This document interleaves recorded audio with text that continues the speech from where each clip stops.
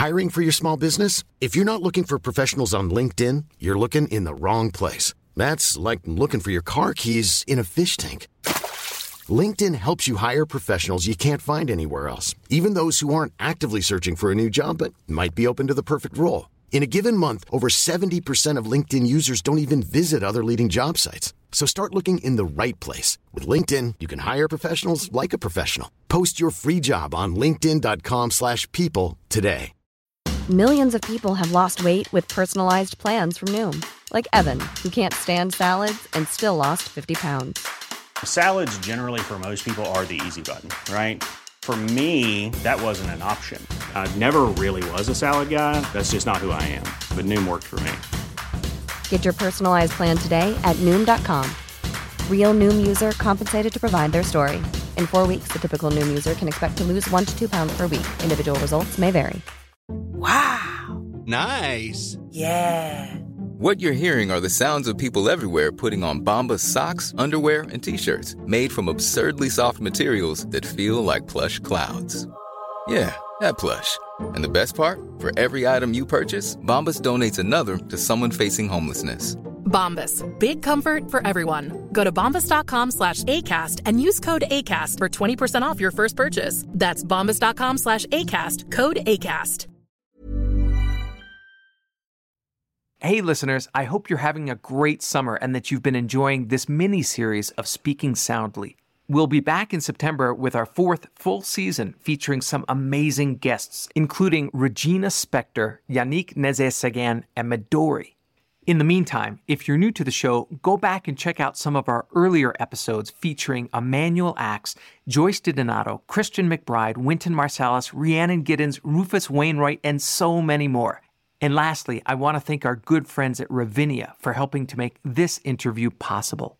Don't miss today's guest, Alisa Weilerstein's upcoming performance at Ravinia on August 17th. She appears there with her brother and past Speaking Soundly guest, conductor Joshua Weilerstein. Get your tickets now to see them both live at ravinia.org. Alisa Weilerstein is one of the foremost cellists of our time.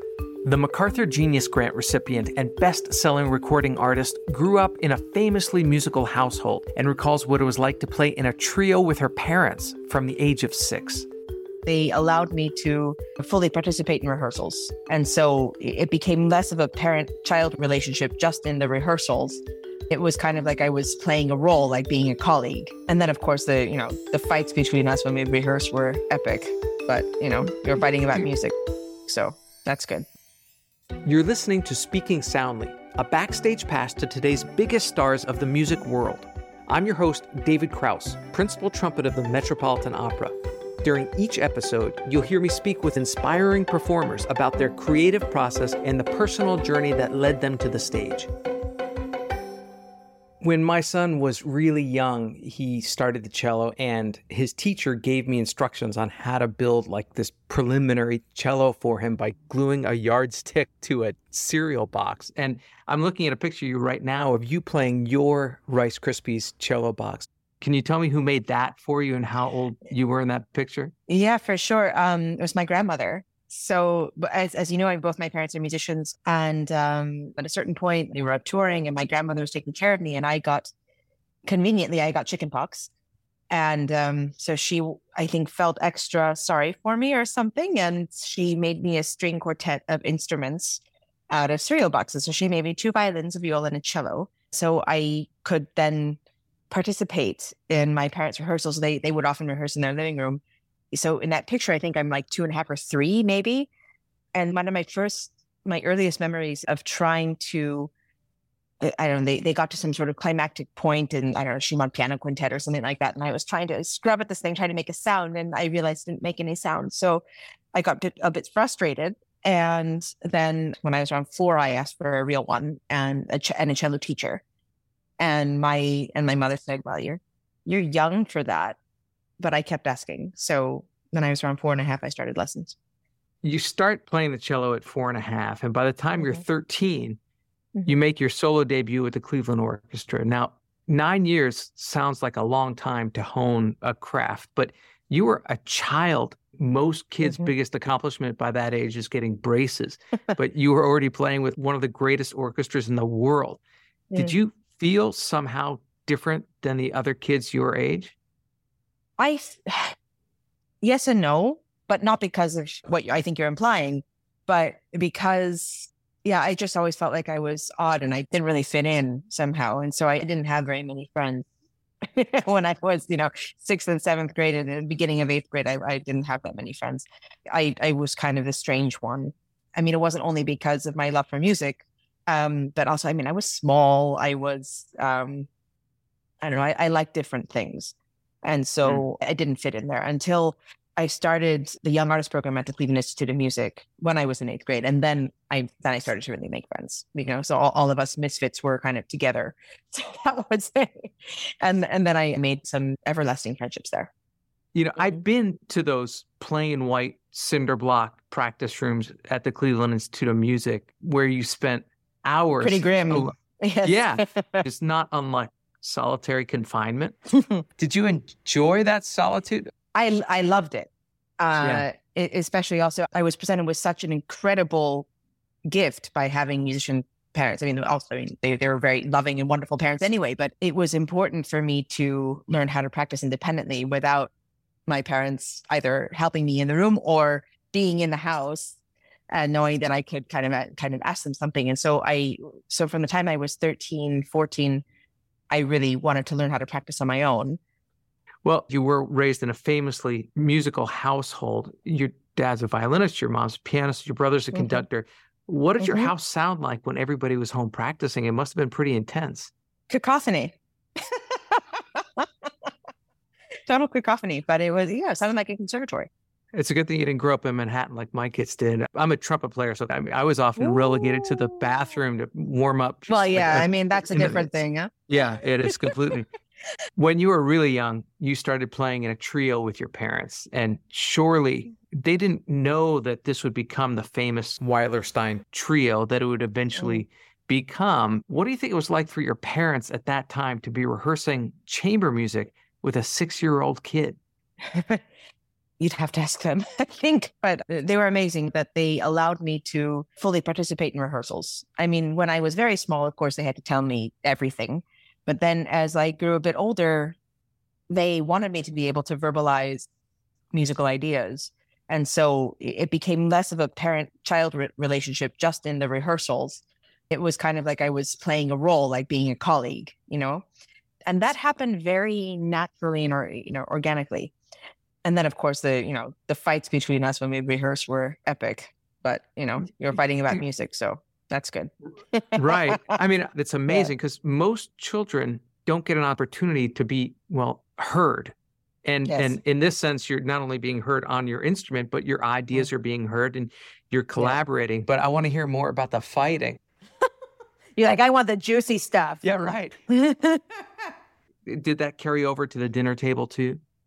No, that was important. That whatever argument we were having was relegated to the rehearsal. And we also had a rule, never go to bed angry type of rule in the house.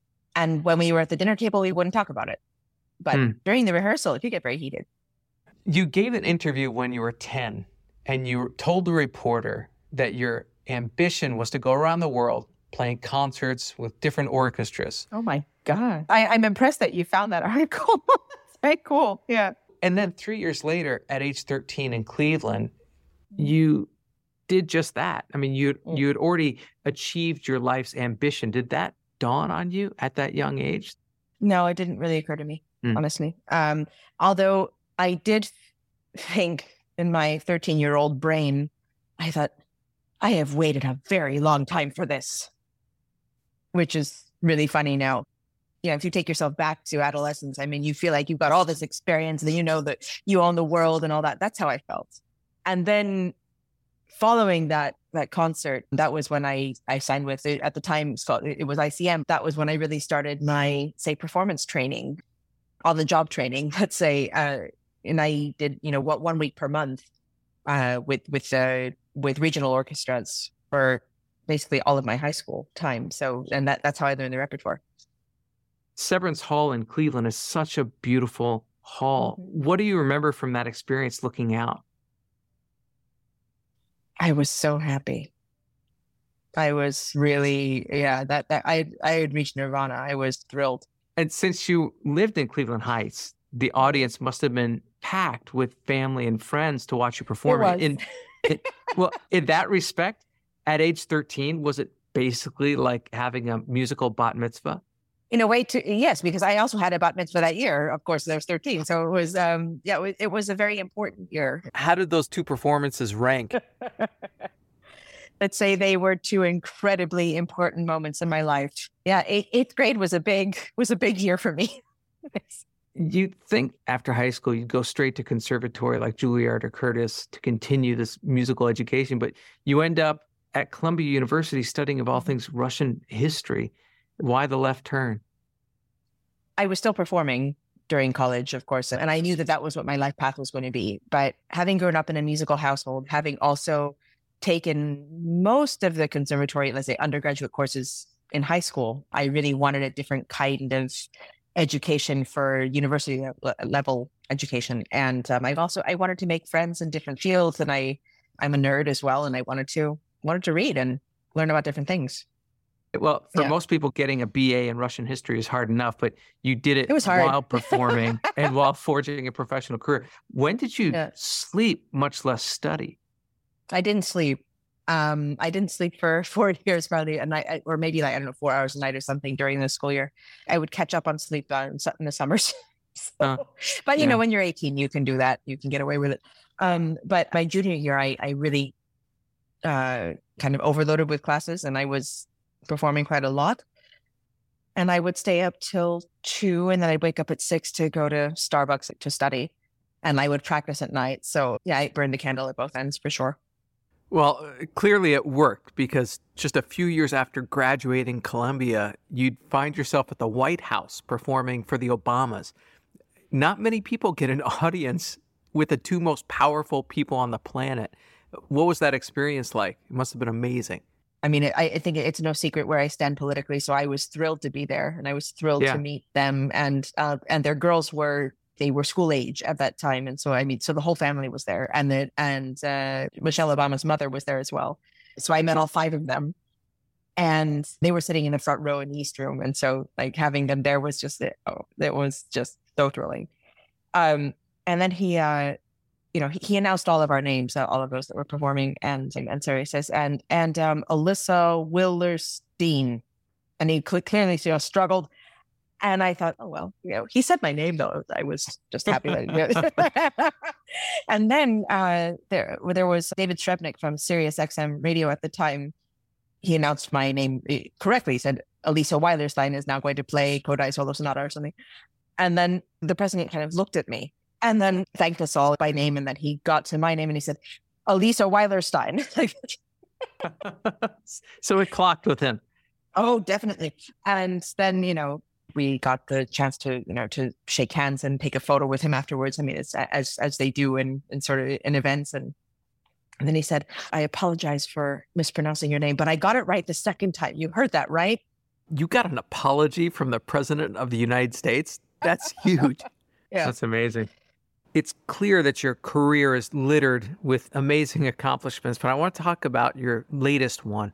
It's a solo concert series of you performing called Fragments. You created and developed the idea. It's really a new concert experience, and it sounds amazing. Can you take me through what a concert is like and talk to me about the genesis of this somewhat revolutionary idea in classical music?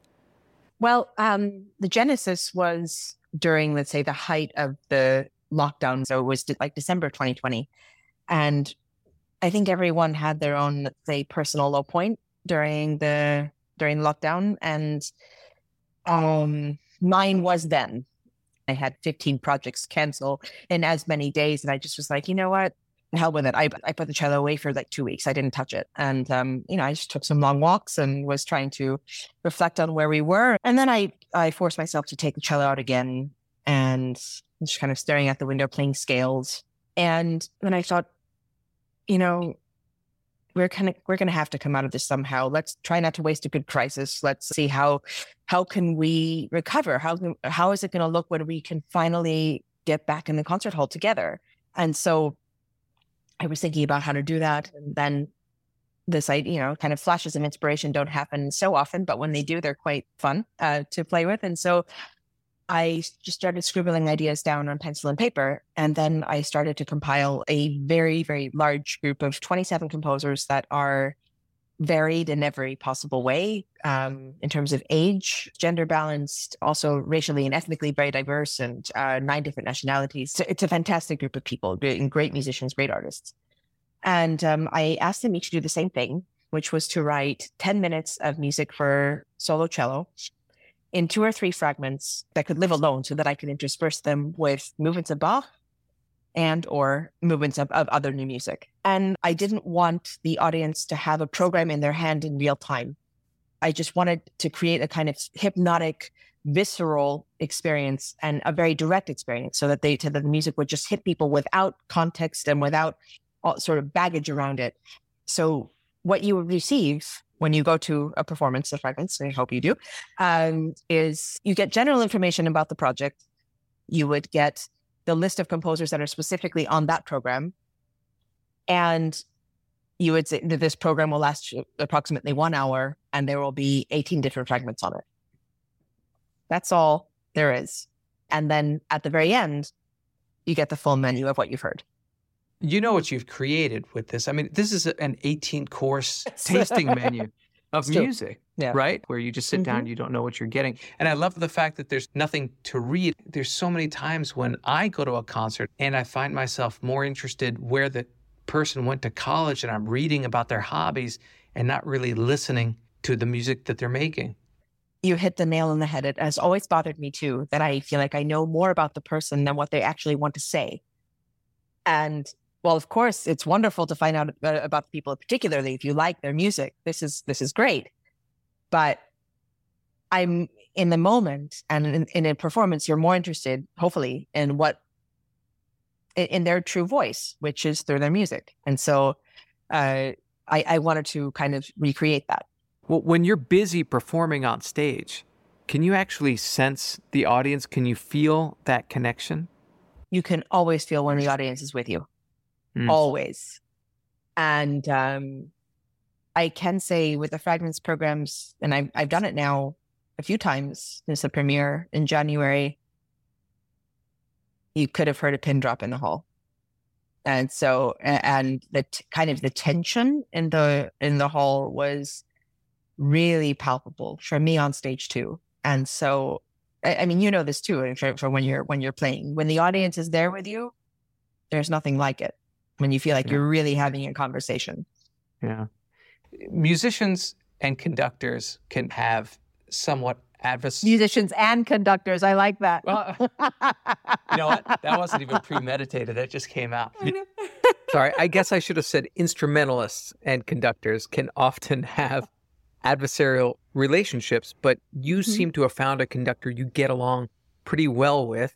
It's your husband, Rafael Payare, who's the music director of the Montreal Symphony Orchestra and the San Diego Symphony Orchestra. What's it like to be married to someone whose day job requires them to tell people what to do and when to do it? Well, we're not married because of that. You know, you might be married despite that. I don't know. No, I mean, let's see, how can I frame this? In terms of, say, our working lives, our artistic lives, I actually think we are extraordinarily similar in terms of the passion for what we do and the way that we experience music. I very rarely met somebody like that I truly shared that with. And let's say that I really connected with on in that way. I mean, this is not an Oprah interview where I'm going to just spend the rest of the time gushing about my husband. But there's something so pure and so deep about the way in which Raphael experiences and emanates music from his whole being that it's really palpable. This was my experience as an audience member, listening to his concerts with various orchestras, not only the OSM or San Diego Symphony, but with everyone that he works with. but also playing with him. I mean, I played as a soloist with him many, many times, and that is it's a thing that we share. Okay, last question, and it's been just great talking to you. Oh, it's been nice talking to you too. So, my wife's family's from Cleveland, and she still has relatives there. And when we visit, I'm obsessed with the subtleties of the Cleveland accent. But despite having grown up there, you have zero of it. Thank you. Was it a conscious effort, or did it just kind of leave you? No, it just left. I don't think I ever had it though, actually. Yeah. I one of my hobbies is mimicry. I love mimicking different accents. Really? So I'm very aware of accents, and I was aware of the heavy Cleveland accent, and I was very conscious not to get it. I didn't want it. So Could you mimic a Cleveland accent if you had to? Yeah. Of course. That's pretty good. Do you want some Mel? Say for me, I think our river is on fire. No. That was before my time. It's too soon. I get it. I hope you enjoyed this episode of Speaking Soundly. If you like what you heard, please tell your friends about it. Spread the word. Be sure to follow, rate us, and leave a review wherever you get your podcasts. To keep up on future episodes, follow us on Instagram at SpeakingSNDLY and visit our website, artfulnarrativesmedia.com. Tune in this September for a brand new season of inspiring artists speaking soundly.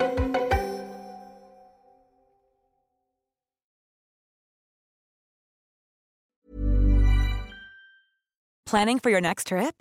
Elevate your travel style with Quince. Quince has all the jet-setting essentials you'll want for your next getaway, like European linen, premium luggage options, buttery soft Italian leather bags, and so much more. And is all priced at 50 to 80% less than similar brands.